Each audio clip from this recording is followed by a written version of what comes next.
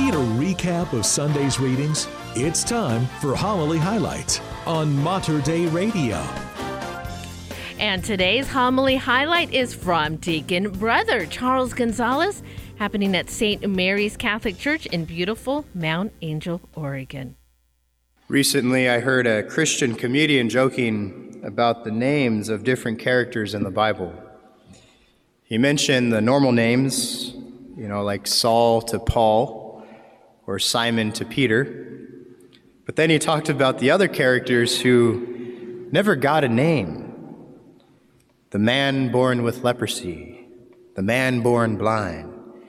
That's how all of history would remember them. I wondered what that would be here, the woman at Target or the man at Tiny's. I don't know. Well, today we have the story we just heard of one of those characters without a name, but with a profound story. The name from the place where Jesus encountered her, the woman at the well. Beautiful story with much detail, much to unpack. And believe me, the story is literally and spiritually deep. But I wonder if you notice something was missing from the story today. Did you catch it? It's a small detail, but it's there or not there because it's missing.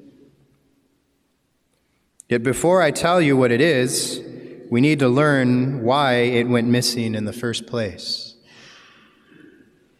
This morning's theme is all about mercy. It is all about the undeserved, unmerited love and kindness of God. The kindness that He shows to us, His creatures. What an appropriate time for the church to bring up this story about mercy. Third Sunday of Lent, how is it all going for you? I hope it is going well. Here's a question. Have you encountered God's mercy this Lent? If not, can you think of a time where you have? I remember one time there was a holy monk. Many of you probably knew him, Father Augustine de Noble. May he rest in God's mercy. He was known for the many hours that he spent at the confessional. And throughout seminary and even in the monastery, I would go to him for confession. Such a gentle and yet firm confessor. You knew, or I knew, that I was absolved from those sins. In his low voice, strong voice, he would say, "And I absolve you from your sins." Yet I remember one time, about only a couple of months before he died, I went to confession with him. And as he was listening to my confession, he reached around the screen. I was kneeling down and just gently grasped my arm. And I could picture him, closing his eyes behind the screen while listening to my confession. This was a powerful moment. And in that moment, I felt tangibly loved and forgiven. Yet there's more to the story. Father Augustine would go on to pass from this earth, and we learned at the vigil eulogy from Father Israel, who was giving it, a story when one night Father Israel went to check up on Father Augustine in his infirmary room, to which he couldn't find him there. So he went to look for him, and he found him in the confessional in the back of the Abbey Church. But he found him there, Father Augustine, weeping. And Father Israel said, "Father, are you okay?" And to this he replied, "He's so beautiful. He's so beautiful." Of course, referring to none other than Jesus Christ. Was he seeing him? Was he remembering him? I don't know. But I know that he was encountering the Lord that night in the confessional.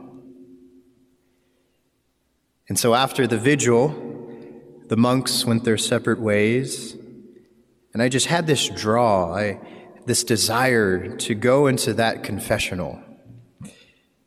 And I went and I sat down in the chair, and I took the purple stole, right, that's there, and I just held it in my hands. And I too started to weep. It hit me profoundly. When Father Augustine reached around, it was not only him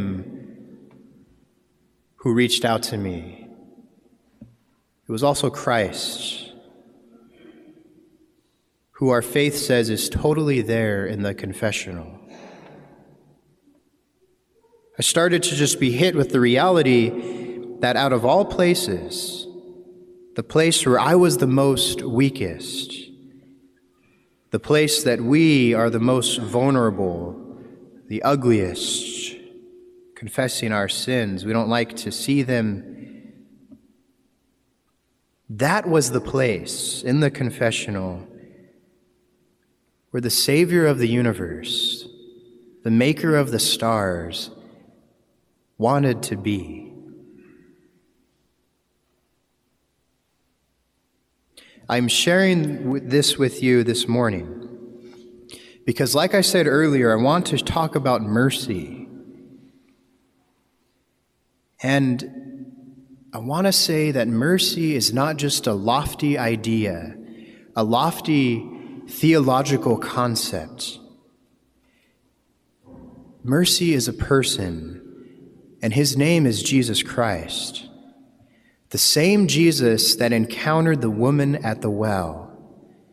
Despite her own shame, despite her past and current sins, she had the 5 husbands. She could be called the adulterous woman. Despite that, Jesus seeks to encounter her there and to love her and to free her from her shame. Did you notice in the gospel that Jesus was at the well before the woman arrived? It's always Jesus who seeks us out first. It's always Jesus who seeks us out first and is already there. And Jesus gives her a new heart. Jesus purifies her heart. And what do we use to purify things? She's the woman at the well. We use water to cleanse things, right? And I'm thinking of the passage that you know from Ezekiel. I will sprinkle clean water over you to make you clean. From all your impurities and from all your idols I will cleanse you. I will give you a new heart, and a new spirit I will put within you.